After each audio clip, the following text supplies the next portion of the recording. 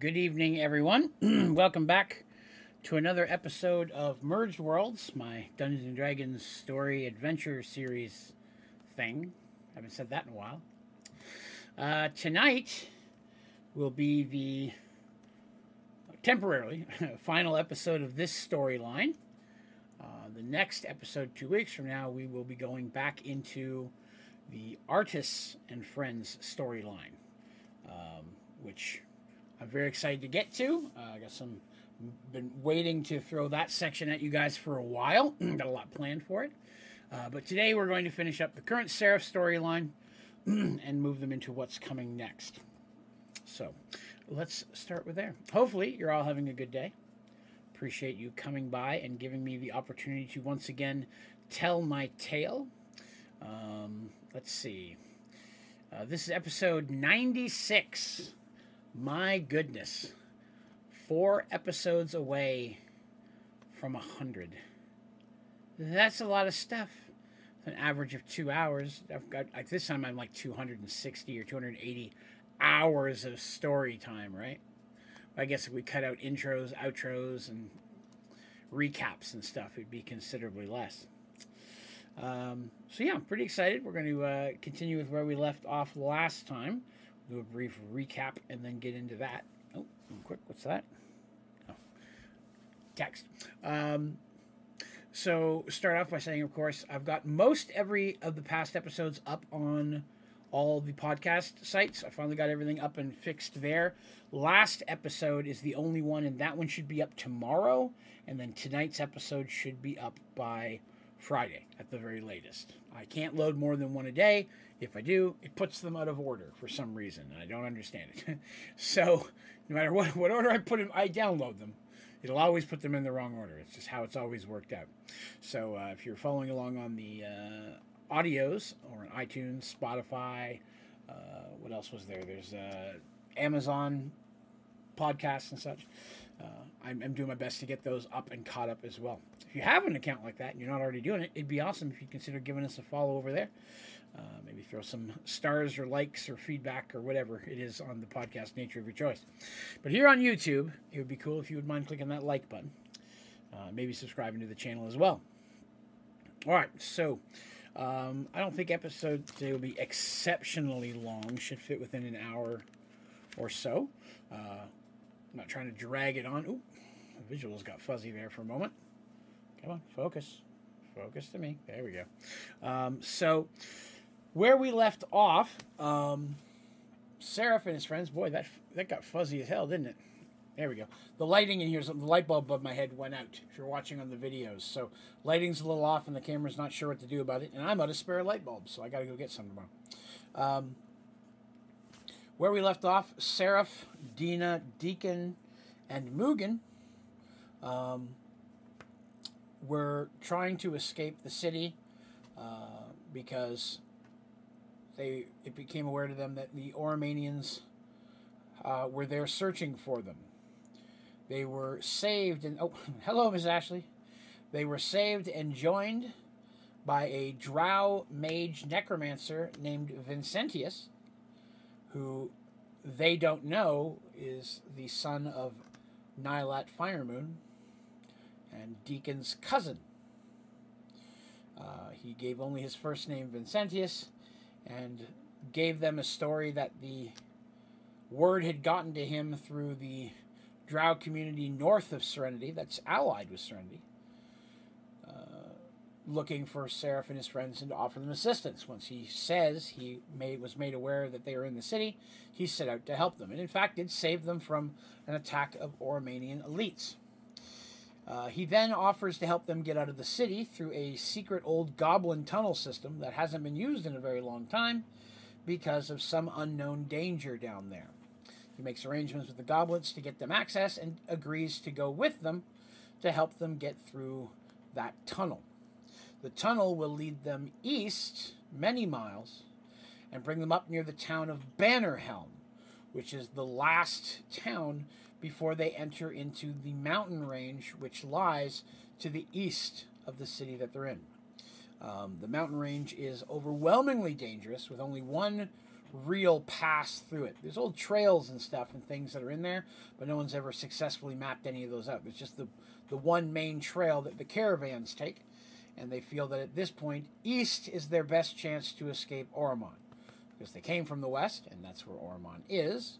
North is the swamp they don't want to go back into, and then south somewhere is the Central Sea, which their concern, of course, is that Oromon is a naval city as well, or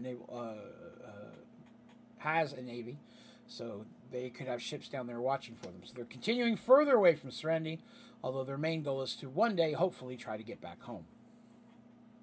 So they proceed through that tunnel. They run into several instances of danger, which they work together to get through. Vincentius acclimating himself to the group and showing himself to be a trusted ally and friend helps them survive. And where we last left off, they finally had reached the exit of the tunnel that was very close to the town of Bannerhelm. And that's where we're going to be starting off today. Drink break. Okay. A lot of reading today. I wrote a lot over the last few days. And I always feel bad because the more pages of written dialogue and story I have, the quicker it goes through. It just, reading doesn't, it takes much longer to write than it does to actually read. You may not have known that. There you go, you learned something. But it just does so happen to be that way. So hopefully, if this episode's not too short and you find it enjoyable, before next episode, where we'll be jumping back into the artist storyline. So I'll begin, of course, as normal, with a little bit of reading. The small city of Bannerhelm was not much more than a large village. It experienced some growth since the merge, as the first and last place for supplies when traveling through the Carolist Mountains. So that mountain range is known as the Carolist Mountains. K-H-A-R, not C-A-R-O-L. Carolist Mountains. So caravans go through the mountains, and I've already mentioned that on the far other side, eastern side of it, there's an elven nation that trades with the Nemerilla where they are now. So for caravans going into the mountains towards the elves, Bannerhelm is the last stop, the last rest stop, right before you get into where there's nowhere to help you. And from coming from the elven side, they would be the first thing that you come to. So it's a very important location. So that town has received, in the last 15, 20 years, boomed a bit, if you will, and grown. Now, as I mentioned, of course, when first talking about this area, it was several years of war between the different nations that found themselves thrust together before they came to an alliance and peace and such. So of that 20 years, the first few years wasn't like that. Once they finally got settled down, started working on trade and reaching out to the other things, the boom in the traveling and the caravans has probably been closer to the last 10 to 12 years. But that's still enough time to see some substantial growth in the town of Bannerhelm. Now, the highway that was going through the mountains was named Gambler's Pass, since traveling it was basically gambling with your own life. The mountains were notorious for being home to giants, trolls, orcs, and goblins, as well as some rarer and even more dangerous creatures.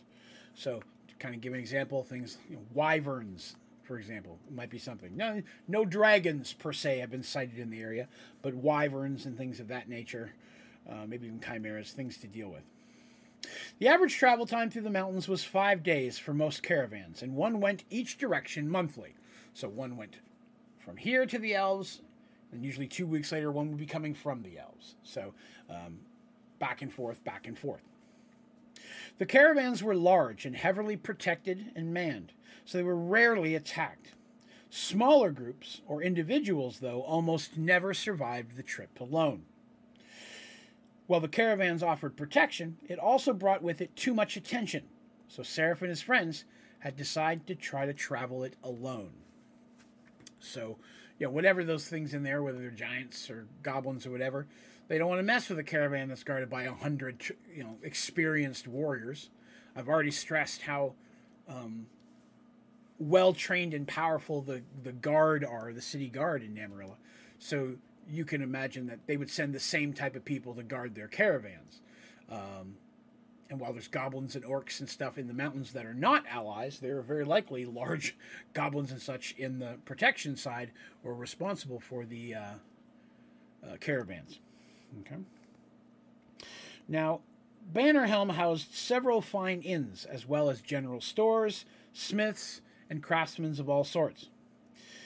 Now, Seraph and his friends had planned to gather their supplies quickly through Vincentius's contact and leave without being noticed.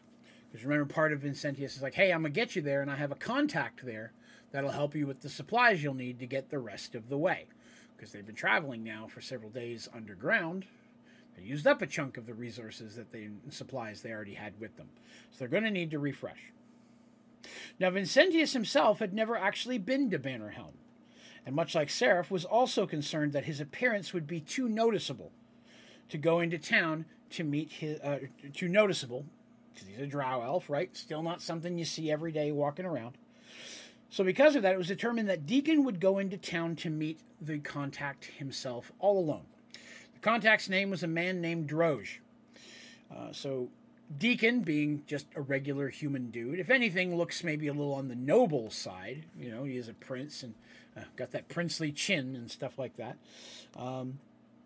He's more likely to be able to go into town without being noticed. Seraph, Mugen, Vincentius, all of them are going to stand out. Now, very likely Dina could as well, but with, Oromon searching for her, probably not going to let her go in with just Deacon for safety reasons, you know what I mean? So Deacon's going to go in by himself.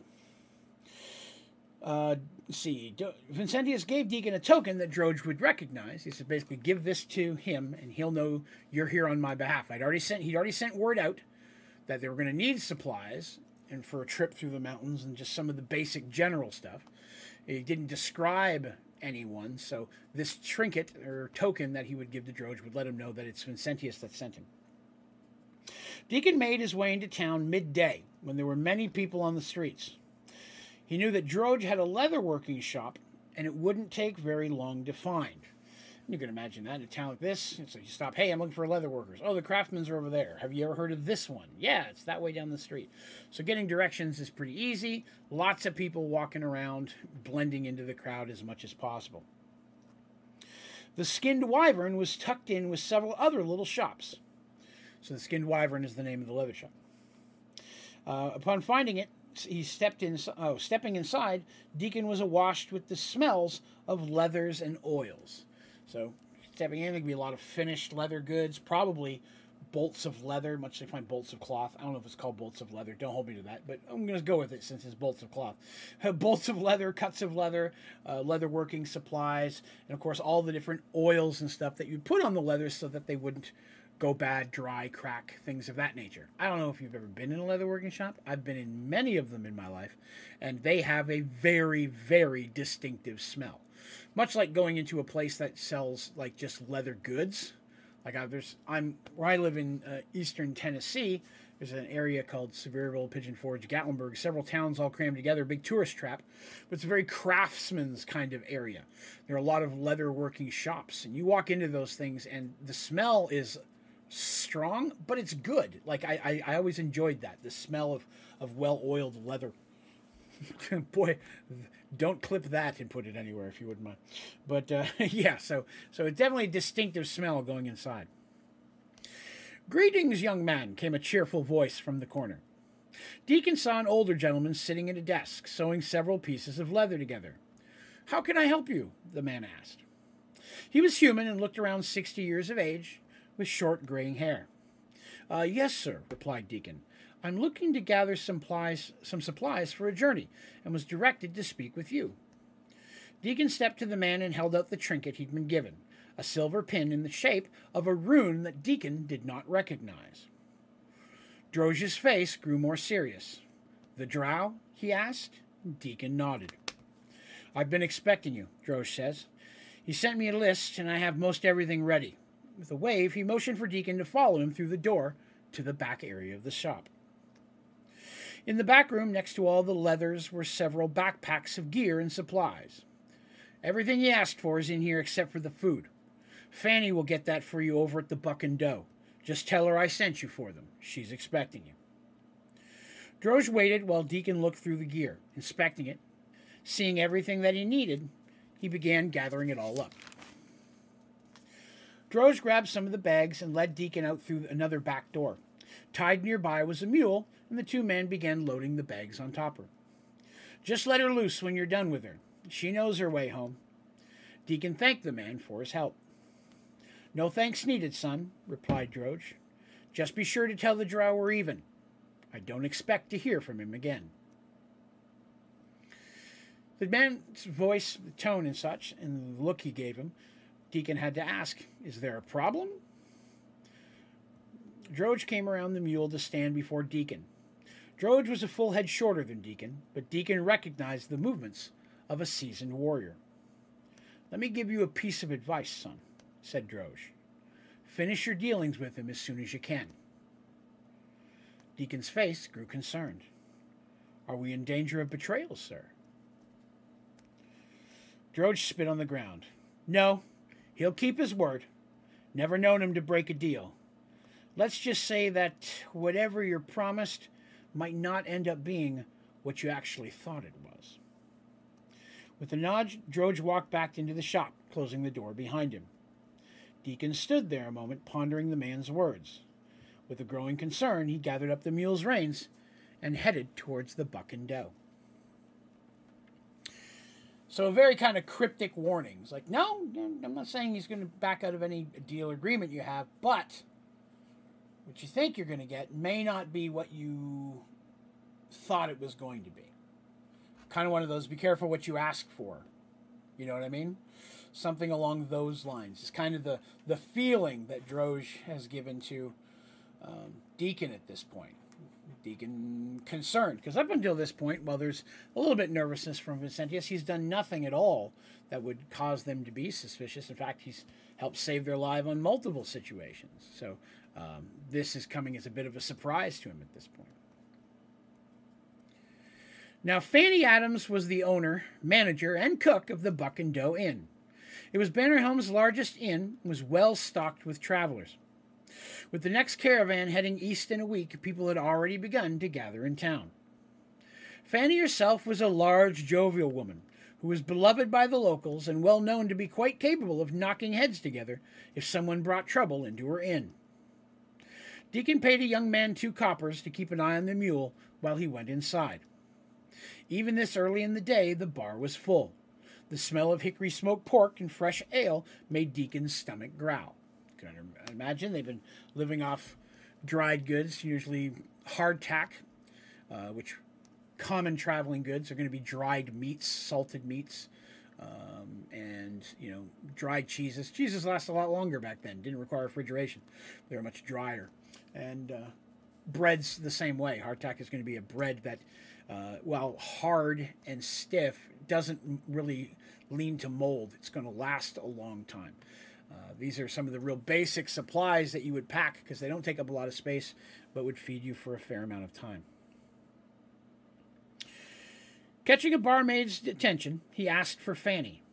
The barmaid asked him to wait while she fetched her. Looking around the tavern, Deacon saw the crowd was mostly humans with a smattering of elves and goblins mixed in. The races seemed to mingle freely without any issues. Because again, I've tried to very much put that out there. At this point, there's not what you'd expect. A lot of times you're like, oh, these races are thrown together. There's all that racial tension. They've worked it out in this area. Everyone has found it is overwhelmingly beneficial to everyone to work together. And while I'm going to say that there may not be a few people that have a hard time letting go of old grudges, the vast majority of people are welcoming to the businesses of the different races. So there's not a lot of trouble in that regard, if you will. Fanny came out from the back and right up to Deacon confidently. She was just as tall as he, but even broader. Now, I want to explain that Fanny, when I'm describing her as a large woman, I mean that in every sense of the word. She's very tall, very broad of shoulder. Looking at her, you'd say, okay, this woman has gained a fair amount of weight. She's a very jovial person, but still has the muscle tone of someone who probably was a warrior at some point younger in her life. So she's got the strength and overall size to knock some heads together, as I mentioned earlier, should that situation come to be. Very loud and boisterous kind of person. Elise says you were asking for me, she asked the young man. Yes, milady, he replied. I was sent by Droge to pick up some supplies. Ah, I was wondering when you'd get here. And no, milady's here, lad. I work for a living. With a laugh, she led him back into the kitchen. There were 2 young women inside, and Fanny had them begin gathering up the needed supplies. She then excused herself to go down into the cellar for a few more things. So Droge got together everything that wouldn't go bad. Fanny's providing them the foods, things of that nature. She probably already got water that wasn't really going to go bad in canteens or bottles or skins that they already had. Droge would have been very capable of getting that. But anything like the foods we mentioned earlier, they're going to want to give them as fresh as stuff as possible, especially if they're going over a long-term journey. I mentioned that the caravans average 5 days through, but that's on a basically relatively straight road directly through the mountains. These heroes of ours are not going to be taking such a direct route, and there's not going to be a whole lot of opportunity to get supplies in the mountains, although they do know from what they've been told that there's a fair amount of water. The mountains are relatively high, and it's very peaks in some areas. It gets quite cold. So water is something that they will have an opportunity for, but not a lot of things growing up in the mountains. They're very jagged, sharp, rocky mountains. So not big tree-covered mountains. I want to make sure I clarify that. Let's see here. Deacon waited patiently in silence, watching the women work. Just then, another young woman came in through another door. She was in her 20s and stunningly beautiful. She saw Deacon, with a big smile, walked over to him. Well, hello, you, she said. I've never seen you around here before. That's a face I'd never forget. Deacon blushed. I'm just passing through, ma'am. I won't be in town long. The young woman looked heartbroken. That's such a shame. I would have loved to get to know you better. Are you alone, or are you here with friends? Before Deacon could reply, Fanny's voice came booming from behind them. Salia, get your dirty fingers off my customers and get out there and serve some drinks, damn it, girl. Salia gave Fanny an angry look and stormed out of the kitchen. The rest of you get out there and help her, Fanny said. The other girls quickly exited the kitchen as well. Stepping over to Deacon, she asked, Still got your purse, boy? Smiling, Deacon pulled back his cloak, showing his other hand wrapped tightly around it. Never let go for a second, he said with a smile. Ha ha! Laughed Fanny, smacking the man's shoulder. Good to see a young man thinking with the right head for once. After a few moments, she had all the supplies gathered, putting the rest of it together herself. After she had everything gathered and checked over it and made sure that what she was supposed to get was there, he was watching, he saw plenty of food and stuff. She may even ask, hey, you want some of this? You want any cheese? You want this? And yeah, sure, that'd be fine. Everything's already been paid for by this point. Droge made sure of that ahead of time. So again, after a few moments, she had everything, all the supplies put together. Turning, she walked right up to Deacon, her face taking on a very serious expression. I like you, lad, so I'm going to ask you an important question. This is way too much for one person. By any chance, are you traveling with a young woman? Maybe a man with long white hair? Deacon did his best to keep his expression blank, but before he could speak, Fanny squinted her eyes and nodded. Aye, she said. I thought so. You'd be best to get out of town quickly. There have been men through here asking about you all. Offered quite a reward for information about you. Without confirming her assumption, Deacon asked, And a reward doesn't interest you? Nah, waved Fanny. I do well enough on my own, and I don't sell people out, especially to men like them. Deacon's brow raised in interest of her words, so she continued. Talk to me like I was nothing, they did. Like I was no more than a pet, not being a man and all. Only cared about what the men in my bar had to say. In my own establishment, to boot. I made it quite clear what they could do with their reward, and told them to get the hell out. Deacon couldn't help but smile. Fanny was quite the character. While the news that Oromon had men in the area was not a surprise, it was still troublesome. Plus, if Fanny had been able to recognize him, someone else might have been able to do so as well. The sooner they were gone from this place, the better. So just what little she was able to pick up from Deacon, she's like, okay, obviously this is not just for you. And you look a little bit too well-bred to be in here, kind of thing. She put it together pretty quickly. And they know it has to be Oromon searching for him, right? And the fact that they specifically asked about Seraph and he and Dina, while not mentioning anything about Mugen, right? Because Mugen's still a wild card. Very few of the people of the Oromanians who have come across Mugen have lived long enough to report Mugen's there. Oromon's aware of Seraph. They know Seraph. The times they've been chasing Seraph to try to get to her. So they know Seraph has Dina. And they know that Deacon is with them. These are not surprises. Mugen is still a bit of a thorn in the side there. No, they don't really have much to go with on him. So gathering up the goods and stuff that Fanny gave him, taking her advice, he kind of went out a back door, and she herself had gone around and got the young man who had the mule, brought him around and paid the coins to the kid. Kid goes running off, and Deacon bids Fanny a farewell.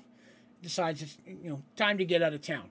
He has everything they needed. Originally, he was going to try to spend some more time, see if he could learn more about the mountains, any more maps, information of that way. But learning that Oromon had people already here in Bannerhelm, he feels it's best to go ahead and get back to his friends. So Deacon took a different way out of town. And once he was confident he wasn't being followed, he made his way back to his friends. They waited for him at the entrance of the tunnel they'd used to reach the area. Deacon smiled to see the relief on their faces that he had safely returned. So he gets back, he says, here's all the stuff. Of course, they start unloading the mule. It's all backpacks and stuff that they're meant to carry. They're not taking the mule with them in the mountains. And literally, once they have everything off the mule, don't give it a smack on the butt, it immediately turns and starts heading back to town. The mule has clearly been used in this way before and knows its way back home, much to what Droge said to Deacon to begin with. Deacon, of course, tells them everything that he saw and heard in town. What little bit of information he got. Most importantly, the fact that Oromon already had people in the area looking for them. The one thing he does leave out, though, of course, is Droge's warning. He plans on giving Seraph that information when he has an opportunity to speak to him alone. But they gather up all their packs and get everything ready to go. They go through the gear, make sure it has everything they need, and they prepare themselves to travel. Now, Mugen, at this point, pretty healed up. There's just a tiny bit of stiffness in him. He's pretty much ready to go. He's no longer dealing with any of the problems of fatigue. Vincentius is actually quite impressed with how rugged and quickly the boy heals. He was genuinely surprised, even though some of the medicine he provided was supposed to help. Mugen made an exceptionally fast recovery. Now, nowhere near as quickly as Seraph would, of course, who has just a straight-up natural regeneration ability. But Mugen comes from very hardy stock. Now, Vincentius had explained to them that there were many different trails up and through the mountains, though none of them were ever fully mapped. Most of them were used by the different denizens that lived within the mountains themselves. Anybody who's tried to take those paths either didn't get very far, got lost, or just never came back at all. And they're so small, narrow, that there's really no way to send any substantial force up in there to try to settle them or quell any type of dangers. So the cities in Bannerhelm in the area have gone to great lengths to secure the actual Gambler's Pass itself. But outside of that, the mountains are left pretty much to themselves. Vincentius had offered to take them to one of the paths that he believed might be one of their best chances to get all the way through the mountains. What little he'd been ever able to learn, he'd heard rumors that this pass went all the way through from one side of the range to the other. Though what he'd heard, there was great danger on it, though he couldn't give them any specifics. Or if he could, chose not to. That pass was north of Bannerhelm by about a half-day's journey. So now they had the supplies. They begin heading in that direction Vincentius taking them to the edge of that, to the beginning of that trail. Now, their plan is to travel, get to the base of the mountains. And the mountains, I want to say, are clearly Merge Worlds placed, right? Like it's a nice grassy plain, and then bam, mountain. Like it's sudden mountain. It's not an incline where the land starts moving its way up and then gets sharper and sharper like you would normally find with many mountain ranges. It's literally relatively flat ground, maybe a little bit of hills, and then bam, mountains. Clearly not mountains that were originally in that area when the merge, if you would. So another good example of two completely different biomes, if you will, being crushed together to create a new merge one. Let me see. So they plan on getting to the base of this trail that's supposed to lead them up in the mountains. They're going to make camp at the base of it for the evening and then start out early the next morning. So that way they have the whole day to get up into the mountains, have as much sunlight as possible. Traveling in the mountains is just going to be more dangerous, of course, in the dark, because they have Deacon and they have Dina with them, right? They have no infravision, and traveling through areas like this with open flamed torches would be basically just lighting a beacon to anything dangerous in the mountains, saying, here we are. So they're going to have to try to find as many places to bed down for the night, traveling at night, and they're going to try not to have to use a fire. So if they're going to cook anything, they're going to need to do it during the day, in as much that they can hide or limit the amount of smoke and light that it produces. Let's see. So as they're traveling north, they do pass by several farms and stuff. There's land that's settled in the area around Bannerhelm. So they pass that. They also pass by a couple mines in the area. These are mostly going to be your open kind of strip mines kind of thing. It's not the mine that goes into a mountain. Vincentius does tell them that the area itself is very heavy with coal, iron, and limestone, three products that are very useful and commonly used in the area, iron specifically. So most of the mining is done there. It is well known that the mountains themselves are rich with different types of ores and materials, but there has yet been a way to find that they can safely and successfully mine those materials without, being killed, slaughtered, attacked, all that kind of stuff. So it's been unsafe to mine them. And of course, as they're traveling, they're always keeping their eye out for little things. Catch an animal, more meat, eat. Anytime they can get food or water that's not in their supplies, that they can eat on the go, save supplies, help them last longer. They have enough food that they should be able to spend 2 weeks in the mountains before they would have to seriously start looking for replacement or additionals. And there's the chance they may come across opportunities to add to their stores as they travel through. Water being the one thing they're not as concerned with. They are still each carrying multiple different water bottles or flasks so that they have a fair amount of water on them just in case. Now, it's this time during this journey that Seraph takes the initiative to go ahead and say something he'd been thinking about for a while. And he straight up asks Vincentius if he would like to continue traveling with them through the mountains. He said, definitely, you would be overwhelmingly helpful to have with us. You've already shown yourself to be more than capable. And allies are very rare and few between at this point in our lives. Luckily, they just had Red and Ward recently, but now they're gone. It's not easy for them to find people that they can truly trust way out here when there's so much things like rewards and such on their head. Oromon definitely offering to pay high for information on their location. So Seraph openly invites them to continue with them if he would like to which Dina very quickly echoes the sentiment. Deacon, although concerned, stays silent. Much to Deacon's relief, Vincentius declines politely. He said, my friends, well, I definitely appreciate that. And I have to say that it's tempting, very much so. I've enjoyed my time with you, and I feel like, learning more about you and all of that would only benefit all of us, I'm sure. But unfortunately, there are some other things that I have to deal with. he says that it's time for him to leave Numeria as well, although he won't be going the same direction that they are. Oh, guessing he didn't ask Deacon about that first. No, he didn't. No, he did not, Miss Ashley. Just kind of threw it out there. Vicentius declines and says, unfortunately, I will be leaving Numeria, though unfortunately I won't be able to go with you. He just kind of stops for a minute and says, there are still things that he must deal with in order to deal with those responsible for his father's murder. And as so, he has other things he needs to attend to continue on that path. Because he did mention earlier, for the record, I went back and read my own notes to be sure. But yes, he did mention in the past the reason he left the Underdark originally, the Drow Society, was he was because of the death of the murder of his father. And that was very much a big part of what he was doing on the surface.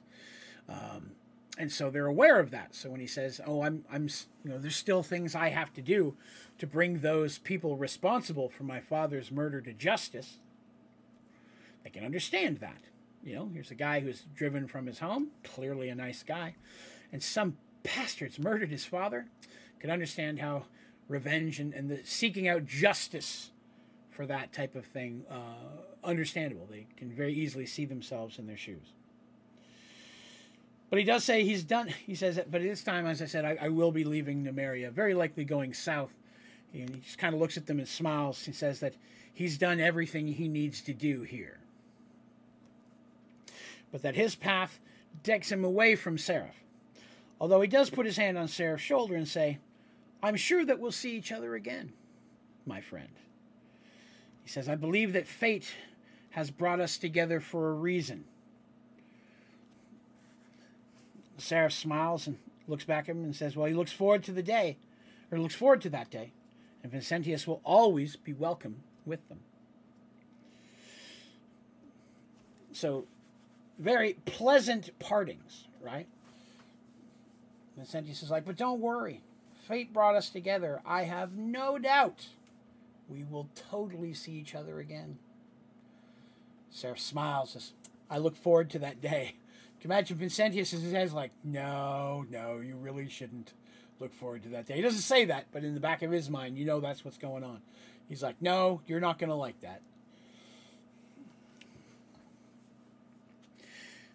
Through those several hours of travel, they finally make it to literally the base of the mountains and the mountain's path that Vincentius told them about. The path itself literally goes right up into the mountains, and it's slightly steep, but not impossible to walk. It's very twisty and turny, and the mountains themselves are very jagged and broken. So the path at times you can't even see it because it's in behind rocks, so you're like almost walking through a narrow cut in the rock. Probably worn away by a river or water at some point in the past. And that's what leads up into the mountains. And the mountains are very large. Again, they would have been able to see them for a long time had they not been underground traveling to get here. So the mountains are huge. So they know it's going to be quite a journey getting through them. But fortunately, their good friend Vincentius has provided them with all of the things they'll need to survive the trip. So they reach the base of the mountains. They also find there a small creek, a small bit of water. A natural spring. So they decide to make camp very close to the base of the mountains to rest for the evening so they can start in the morning, refill their water skins, get ready to go. So they make camp to prepare for their last evening together.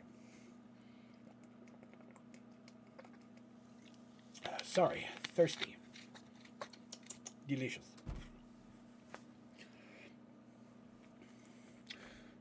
About that time, it was the middle of the night when Seraph was awoken by Deacon's shout and the blast of magic that followed behind it. Seraph was armed and on his feet in an instant, with Dina and Mugen quickly behind him. Now I say that. Dina and Mugen quickly behind him. Rephrase that. Dina and Mugen. Mugen, Deacon, Seraph, all trained. First signs, grab their weapon, up on their feet, ready to go. Dina is at that point. She has been, with the amount of danger to her specifically, and with the training she's been receiving for months at this point, Dina is already becoming a well-experienced combatant, right? She's already had to fight stuff most people never would ever have to in their life. All the stuff in the swamp and things of that nature. And she's being trained by 3 different people who all have different yet equally phenomenal skills. So this group has become a very well tight unit, if you will. They know what to do to fight with each other. They've practiced and sparred. Hey, if you're fighting by Deacon, this is what you need to be doing to best let him fight with you and use his abilities. You're fighting with Mugen, that's completely different. He's a short little dude with a big hammer. What you have to do to be the best partner to him in combat is this, and that type of thing. So they're going to teach her how best to fight with them. Because Deacon and Seraph have been training that way for most of their lives at this point. Since they became friends as kids, they have practiced and trained and fought together, learning the best way to use each other's strengths and abilities to help acclimate and make themselves be even better. Mugen, being a trained warrior as well, slipped right into that, and they had to start learning to adjust to fighting with Mugen in their group, but it wasn't very hard. Mugen's fighting style is very interesting. It's get under their feet, and they try to figure out how to get you. Mugen is quick and short. He's a little dude. And so, when it comes to that melee combat, he definitely brings an interesting aspect to it. Dina as well has the same kind of problem. She's not overwhelmingly strong. She's probably in better shape now than she has been her whole life with all the traveling and walking and practicing she is. But she hasn't had the years of experience of that. So for being in muscular warrior-like shape, she's going to be probably the least behind at this point, although she's drastically improved. She's fighting with it. She has her elven sword and dagger, and that's how she normally fights, is sword and dagger at this point. She does not use a shield. But in many situations, her job is to kind of help hold the line, or if anything, step back and kind of have their backs. So not from a, hey, you're not capable, but hey, this is the best way you can help us in this situation. If one of us falls or gets hurt or something, you being able to step in and immediately filling that hole in the line, if you will, is overwhelmingly important. So when they hear this sound, Deacon crying out danger in the middle of the night and a spell erupting, all 3 of them are on their feet, armed in just seconds, ready to go. Seraph the quickest, because he's Seraph, but the other 2 very quickly, and even Dina armed and ready to go. Large shape in the darkness rushed in towards them. Vincentius released a spell, and the flare revealed the invading ogres. So we got some ogres that just showed up. Ogres are big. There were at least 6 of them, huge stinking beasts, armed with clubs or largely crude-made swords. It was clear their intentions were anything but friendly. With Deacon and Vincentius, the whole group moved back to back. So Deacon called out, Vincentius popped up and did a spell. He's new to the group. He's still kind of a wild card. He does his thing the best he can around them. Deacon unleashed a spell of his own. Vincentius is now up, and as a group, they kind of get back to back. It's a small group, right? Against a whole bunch of big ogres. So you get back to back, keeping the danger without. Seraph could already hear Vincentius casting another spell as the first ogre swung its huge sword at Seraph's head. Seraph successfully parried the blow, though the impact made shockwaves of pain run up and through his arm. The beasts were incredibly strong and frustratingly rugged. Seraph knew immediately they couldn't fight them like this, especially Dina. He had to keep their focus on himself. It's back to what I was talking about. Dina with her sword and thing, not really set to fight an ogre. Surely, definitely couldn't solo one. The best thing that a lot of people don't think about in fights like this, right? I'll throw this at you in case you ever play D&D. And use this, mention it to your DM, use it in your own benefits. Ogres are big. They take up a lot of space, right? So if you've got 2 humans right next to each other, that's about as wide or less wide than 1 ogre. So it's not like you can have an ogre and a person lining up 1 for 1 in a line fighting. It's just not possible. So the ogres either have to surround them, or if you, the heroes, have your back against something, several of the ogres are stuck behind, not able to fight, because only 2 or 3 can get close enough to the group to do so. If they do completely surround them, though, And that gives the opportunity for more ogres to get attacks in at a time. It will not take long for them to whittle down the group, especially since Vincentius, a mage specifically, is kind of hiding in the middle of the circle at this point, because he doesn't have anything really in the way of melee, and Dina has limited abilities to deal with an ogre. So immediately Seraph is like, this is not going to work. These are ogres. I can see 6 of them. Even now that the flares died down, his infravision's kicking in a bit better. There's a very small fire, but it's mostly dark. So he's like, okay, I can see there's 6 silhouettes. They're moving in. They're probably not in a solid line, right? The first couple are coming in, a couple more behind them. They're charging in. Luckily, Deacon, who was on guard duty, saw them coming, was able to call out before they were literally on top of them. Close the ring, Seraph cried, a phrase his friends knew well. In an instant, Seraph surged forward into the enemy, his friends tightening their circle of defense behind him.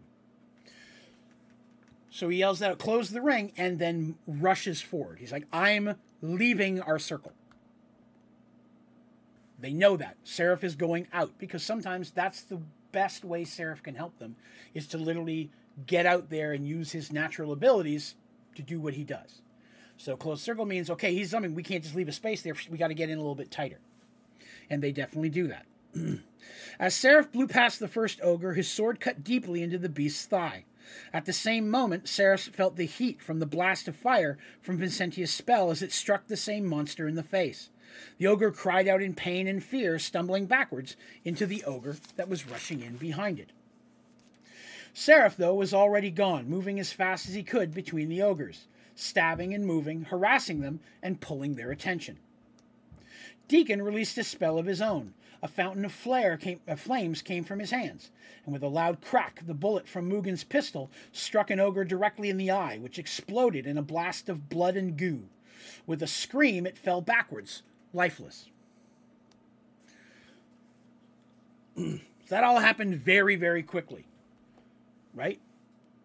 Vincentius hits this ogre in the face. Seraph cuts him real bad along the side. He falls back on fire, because, people are flammable, and stumbles into the one behind him, slowing it down. Another one that's there, Deacon throws his own bout of flame into it. The thing holds its hand up, and Mugen manages to snag it right in the eye. Again, I have stressed Mugen is a very good shot with the pistol. And right through the eye, goes right into the brain. I don't care how big you are. A pellet or metal ball bouncing around inside your thick ogre skull is going to do enough damage to take you down very quickly. It's called a called shot in D&D, at least in 2nd edition. It's more challenging to hit, but it's possible to do more damage if you succeed. The downside with the pistol is it is not fast to reload. So we can't just sit there and start shooting them one and one at a time. This is the equivalent of a handheld pistol musket, if you will. The old kind of revolutionary style, right? So he gets his one shot in, and unless there's a lull, he doesn't get to reload it. He gets one bullet in the fight. Where was I? Oh, yeah. So immediately, that's 2 ogres down, right? 2 of the 6 are already down. One of them slightly already injured by Vincentius' original spell. And that one, of course, rushes in. Deacon and Vincentius, that group is basically having to deal with the one ogre that's still coming rushing in unbloodied. The remaining ogres were slowly focused on Seraph. As fast as he was, the ogres had managed to surround him, though, where now he was in a fight for his life against their barrage of attacks. So he's fast, but he did what he wanted to do. He's tanking this fight, if we're using video game terms here. He's getting their attention and making sure they know he's the dangerous one. So now 3 ogres have basically formed a little triangle, and he's stuck in the middle of it. As I mentioned earlier, in that regard, all of them can swing towards the middle without having to worry about hitting each other. And Seraph is trying to defend himself against all 3. With his speed, he's able to do it, but he's definitely not going to be able to get a whole lot of other combat attacks in. He's being pushed purely on the defensive at this point. Vincentius, okay. So Vincentius released a wave of magic missiles at the ogre that stood before them. It blasted into the ogre's chest. The smell of burnt flesh and the release of magic energy wafted in the air. That ogre stumbles backwards and falls to the ground. Deacon and Mugen rushed in to help their friend, Seraph. Dina stood with Vincentius, reloading Mugen's pistol as he taught her, because he was teaching her that, how to use the gun. So he did his shot and basically hands the gun to her. He's like, okay, I'm going in now. Reload this, and if you can, get a shot or two off. You're back here where it's a little bit safer, but you're still able to contribute and help in the fight. As they came rushing in, Mugen swung his hammer hard and struck an ogre in the back of the knee with a large crunch. Thrown off balance, it fell to its knees, putting its neck directly at the level of Deacon's sword.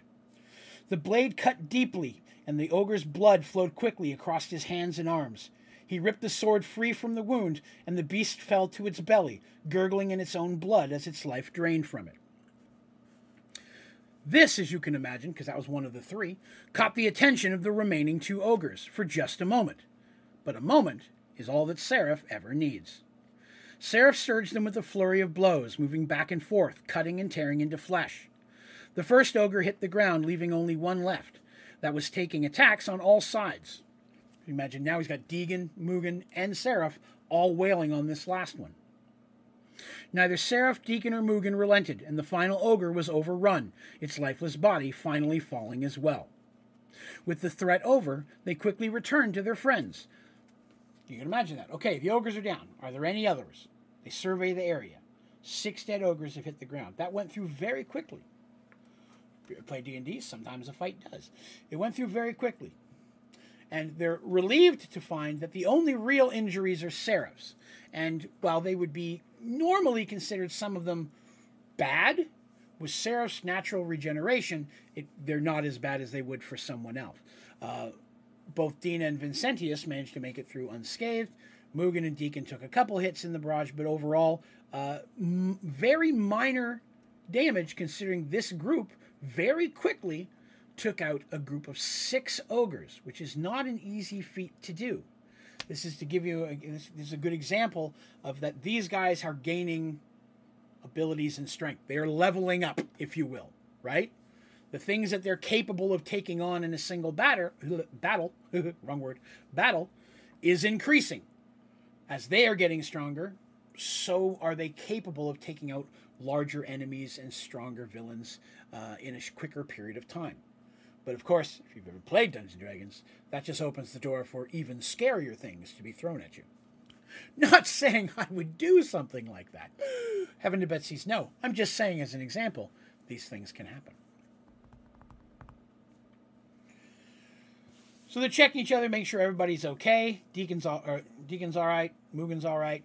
Seraph's mostly all right. He pulls a quick swig from his special flask, which he knows will help in aiding his healing a little bit of a kickstart. He tries to do so in a way that Vincentius doesn't see it, although he does, but pays it no mind. Right? Acting as if he doesn't see it, but he does. Although it's probably not a surprise for Vincentius.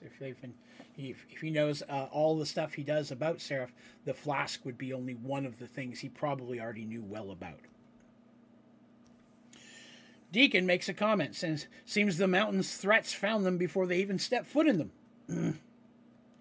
Vincentius says he's concerned. It's not common for the denizens of the mountains to leave the safety of the rock to come down into the open land like this. Sure, they might have seen our small fire we had and thought we were easy pickings, but still, it doesn't explain much of why the ogres were so close to the border. They're not near any of the farms. They didn't see a whole lot in this area that the ogres would be interested in pillaging.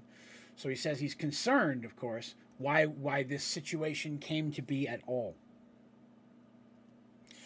They're sitting there discussing it. What should we do now? It's super early in the morning, like 3 o'clock. We got a little bit of a rest, but not a whole lot. And then that happened. And they were throwing some spells around, right? Magic spells. Magic spells are not quiet, nor are they easy to hide. Flames and magic missiles and such. So now they have to say, well, what is our plans? What do we need to do? Now, in the way that they're standing right now, the group is kind of in a bit of a circle, right? Standing there talking to each other. And Vincentius, his back is more to the mountains, but more looking kind of talking to these allies and beyond. Seraph sees Vincentius' eyes open quickly, and as Vincentius shouts and throws himself towards Seraph. Not sure what's going on, Seraph reaches to catch him, but Vincentius shoves him hard, knocking him backwards. At that same moment, something metallic flashes in the air and strikes Vincentius, knocking him to the ground. Seraph regains his balance and looks down and sees Vincentius. It had got him in the shoulder, nothing terminal, but very quickly Seraph recognizes one of the special throwing weapons used by Oromanian elites. Looking back in the direction from where the weapon came, he sees the silhouette of two men, Oromanian elites, not far away. With a snarl, Seraph charges at them. More throwing weapons are thrown. He knocks a couple aside with his sword while dodging the others, and almost instantaneously finds himself standing face to face with them. As expected, it only takes him a moment to cut the two men down. With them on the ground, he looks out further, because remember, mountains are behind him now, looking out into the plains that they've crossed. It's been mostly open grasslands. Looking back over the plains, Seraph notices movements. Out here, his infravision's in full blast at this point. He's not near any source of actual light. And he can see across a distance away something that fills him with dread. At least 20 to 30 more Oromanian elites are rushing towards them from across the plain. Seraph calculates that it'll only take them a couple of minutes to get there. So they just cut down these ogres, used up some of their spells. Seraph, nobody's serious hurt. Seraph's taken a little bit of a beating. And now Vincentius just got stabbed. Not the situation you want to walk into, a small army of Oromanians' elite fighters. Right? But that's what's charging at them right now. Seraph quickly returns to the other. Deacon had already helped Vincentius to stand. They pulled the blade free. Fortunately, it didn't go in too deep, and it didn't cause any serious damage, but he definitely has an injury there. Deacon looks at Seraph once he says, hey, there's a whole bunch more coming, a whole bunch of elites coming, because none of the Deacon can't see that, doesn't have information. Seraph says, hey, there's a whole bunch more coming. We need to get out of here. Deacon nods. He's like, do we run? Like, do we across the plains, or do we try to go up into the mountains? Right? Which direction is the best way to get out of here? Seraph says, we're going to have to run. There's too many for us to fight at this point. There's no way we're going to be able to take them out. You know, in the alley, they were fighting them before, very close quarters. They had back to back. They couldn't get around them. This is an open plain. 20 of them with throwing weapons and everything else. Even though they're going to be very careful not to hurt Dina, they're not going to have any stipulations with killing any of the other ones. And they don't have Vincentius coming as a surprise defender in this situation. So Vincentius is like, so Seraph is like, my instinct is to stay and fight them. Having them follow us in the mountain isn't going to do any well either. But I don't think that we can take a group that size. Vincentius throws the blade to the ground, the one he's holding in his hand, and he looks angry. He says, then we must do both. Seraph asks, what does he mean? He turns to Seraph and he says, you must take your friends into the mountains. Climbing will be hard, especially with it being as dark as it is, but it'll also be hard for them to follow. None of them have infravision. You must take your friends and lead them into the mountains now. Get as much distance as you possibly can. He said, it's the best chance you have of losing the pursuit.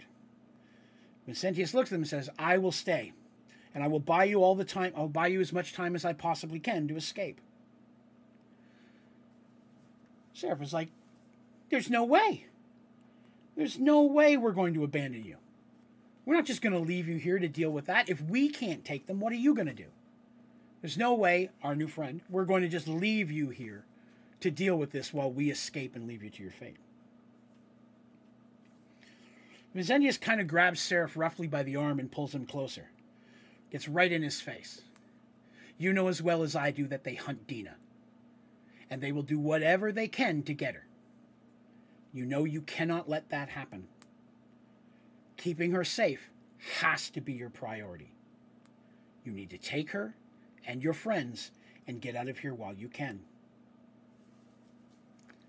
Dina steps in and pleads him not to stay. You can't face them alone. Vincentius turns, again, a real look of anger on his face. I don't intend to be. Vincentius begins immediately chanting, and he holds out his hands, and his words start coming out. The words of magic, a magic unlike anything that Deacon has ever heard before. His body begins to glow, Vincentius, with almost like a greenish, slimy kind of aura that wafts around him like smoke. It begins to go brighter from around him. The words themselves have a sickening effect on his friends, even except for Mugen, of course. But for Mugen's like, I don't understand what's going on. But for everybody else, literally nausea begins to hit them. A sick smell is in the air, and they feel themselves trying to fight the urge to throw up. Bile is building up in their throats. And then they hear movement.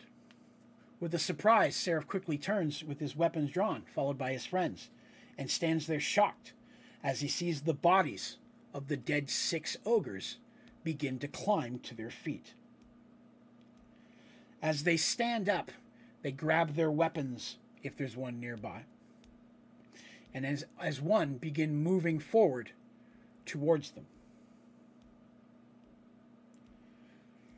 With the last word of the spell, Vincentius coughs, and they can see some type of green slime ichor coming out of the sides of his mouth. I had no time to prepare the bodies. I will have to control them directly. He looks at Seraph and goes, now go. Take them out of here now, or else everything else you've done, everything I've done, will be for nothing.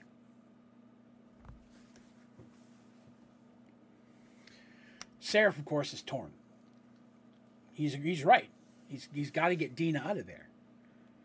And even with these 6 ogres, of course, these 6 ogres can't feel pain, per se, but 6 ogres and Vincentius, is that really enough to survive? Probably not.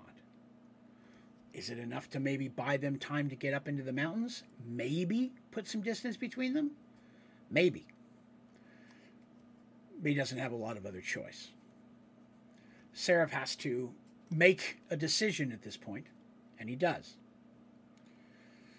He puts his hand on Vincentius' arm and says, I will not forget this, my friend. Dina comes in, a little tear on her cheek, and gives Vincentius a kiss on the cheek, and wishes him as well.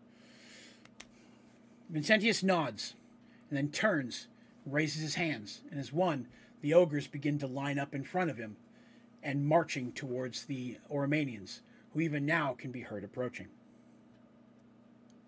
With a pang of sadness and regret, Seraph has no choice but to take Dina's hand and begin leading his friends up and into the mountain pass. As Seraph and his friends moved quickly up the steep, narrow, and winding pass into the mountains, he could see down below the lights and explosions of Vincentius' spells. The mountains were jagged and sharp, and it was not long before the battle could no longer be seen. Suddenly they heard a loud crack and rumbling from above them. They ran as fast as they could further up the pass in fear, as a large piece of rock of the mountain itself fell from above them, causing a small rock slide. They barely made it past as the large boulder and rubble came crashing onto the trail behind them, blocking any way back. Our spells must have weakened the rock, surmised Deacon. It would take forever to climb back over all that. So you imagine this huge rock comes tumbling down in this narrow pass, buries it in stone and stuff. It's going to be loose. It's not going to be easy to climb. Maybe for Seraph, but not for anyone else. It would take us forever to climb over all that. Seraph shook his head sadly. Then we can only move forward and fight our way through these damn mountains. We owe it to our friend to make sure his sacrifice was not in vain. With a deep sadness, they continued up the trail. There were still countless dangers ahead of them, but their friend, a man who barely knew them, had saved them from the dangers behind them, at least for the time being. They could only pray that somehow he would be okay. Take a drink.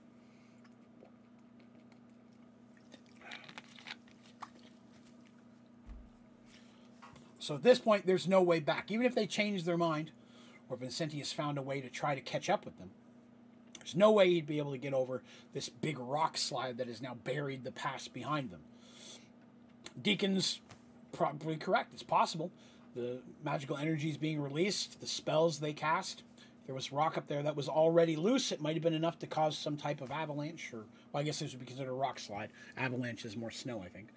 But definitely it has blocked them from being able to go back. At the same time, it also means that it's going to be much, much harder for any Oromanians to follow them this way. By the time they climb up and over that, Seraph and his friends will be long gone. And I'd like to say that's where we end for the day, with them now having to go through the mountains themselves. I have one last thing to read.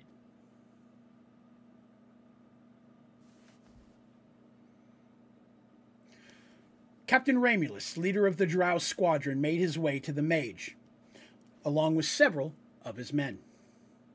"My lord," said the captain, "they are well into the mountains now, and the remaining Oromanians are all dead." "Well done," replied Vincentius. "You arrived just in time." "Yes, my lord," said the captain. "Once we received word the barricade had dropped, we came in to assist immediately." The Drow force had made short work of the Oromanians. Vincentius had only needed to hold them off a short while until his allies arrived. "Were the ogres any trouble?" asked Vincentius.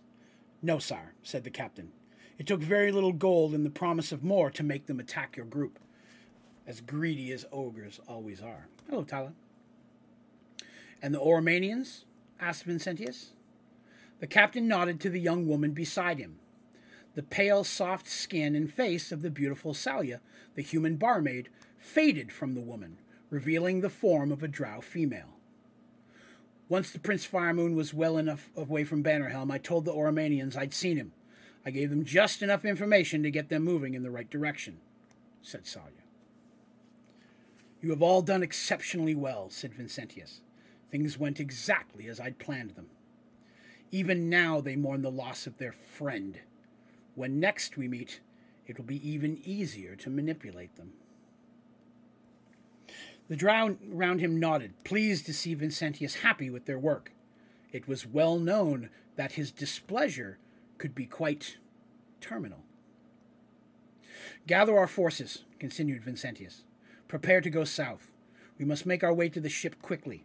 There's still much to do before we begin the next phase of my plan." The Drow around him saluted and headed off to complete their orders. Vincentius took a moment to look up at the mountains behind him. "Run, Seraph," he whispered to himself. "Run and hide. You are one step closer to determining our fates. The game is played by many, but I intend to win. Then I will have my vengeance on all of you. A debt you will pay with your lives." Vincentius snapped his fingers, and the bodies of the dead ogres nearby crumpled to the ground, lifeless once more. With a smile, he turned and walked over to join his men. So a slightly shorter episode, but it gets us to exactly where we needed to be. Seraph, Deacon, Dina, and Mugen are now in the mountains, hopefully going to find their way through it and to possible safety from Oromon on the other side. Vincentius, alive and well, plans to continue south towards a ship of some kind and on to the next phase of both he and Elder He's overall plan. And that is where we're going to leave these characters for a short while we race across the map back to Artis and her friends in the next episode, where we'll see what they've been doing all this time that's gone by. There's been months of travel with Seraph, with getting to the city, then going up into the swamp, dealing with all of that, coming back down, now all of this. It's it took, I think it was 6 months just to get to this area. So a long period of time to get here. Whatever could their friends have been doing during this time? Well, that's where we're going to start out in the next episode, 2 weeks from today, which is a Tuesday at 8 p.m. Eastern, because that's when I stream this, every other Tuesday. So a slightly shorter one today, which I expected. I kind of warned people ahead of time, tying up the loose ends. I hope you have enjoyed this arc of this story. We're definitely, of course, obviously not done with Seraph and his friends, or Vincentius. But we're going to let them go off and do some of their own things for a little while we look and see what's going on in the rest of Merged Worlds, maybe in a couple different locations. So I'm hoping you're interested enough that you'll come back by and hear a little bit more of my story moving forward. Again, if you enjoyed watching this here on YouTube, remember to click that like button and be sure to subscribe. It really helps out the channel. And if you have an iTunes, Spotify, or any of the other podcast sources, please consider going and giving Merged Worlds a follow over there. Give it the 5 stars, the thumbs up, the likes, the kisses, the hugs, whatever it is on your platform. I don't know. And maybe even consider leaving a review. That way it does help the podcast get into the ears of more people, because I like to share the story with as many as I can. But thank you all so very much for coming and joining me. I would love to hear your thoughts on this section of the story. Please feel free to leave those down here in the comments section of the YouTube stream, or if you're on audio, please come by my Discord. You can find links to my Discord and all my socials on my website, onlydraven.com. We've got a Merged Worlds thread in there. Come on in. Let me know your thoughts on the story, things you like, things you don't like, things you'd like to see, your assumptions of what may be coming in the future. I would love to hear your thoughts on the story. But as always, we're going to go ahead and end it for this time and hope that we see you again, so that way I can share with you a little bit more adventure in the worlds of Merged Worlds. All right? You folks have yourselves a wonderful day.